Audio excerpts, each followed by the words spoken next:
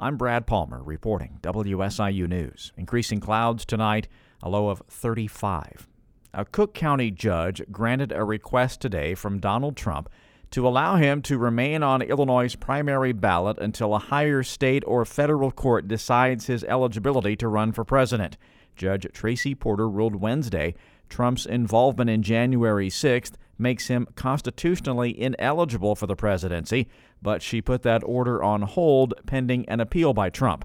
That notice of appeal happened earlier today, and now she has extended her original stay until the appeal plays out. In response to the judge's ruling regarding former President Trump's exclusion from the primary ballot, Republican Illinois congressional candidate Darren Bailey has organized what is being called a Stand with President Trump rally tour throughout the southern half of Illinois. The tour will start at 9 a.m. Saturday at the Woods Event Center in Robinson.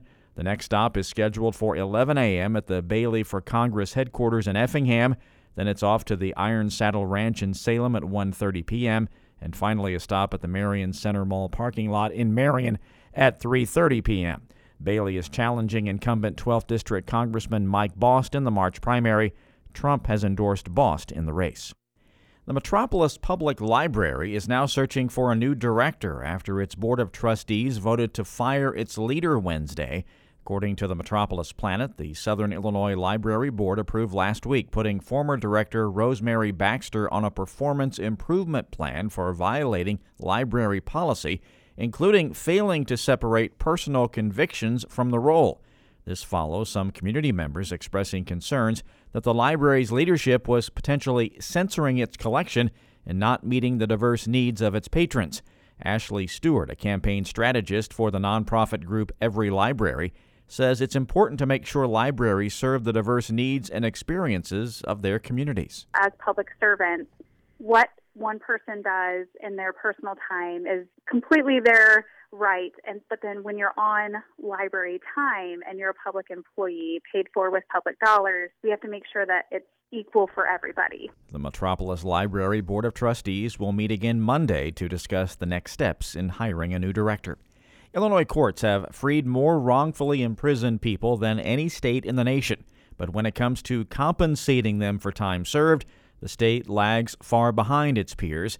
Capital News Illinois reports a bill in the Senate would revamp the state's pay scale to offer individuals $50,000 for every year they were wrongfully behind bars.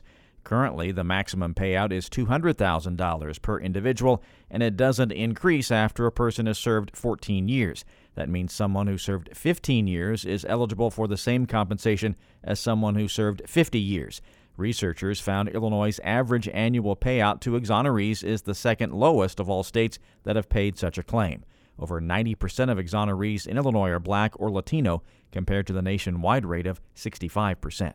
Online conferencing was a lifeline for school lessons and business meetings during the pandemic, but there is concern about the impact of virtual court hearings on Illinois' juvenile offenders.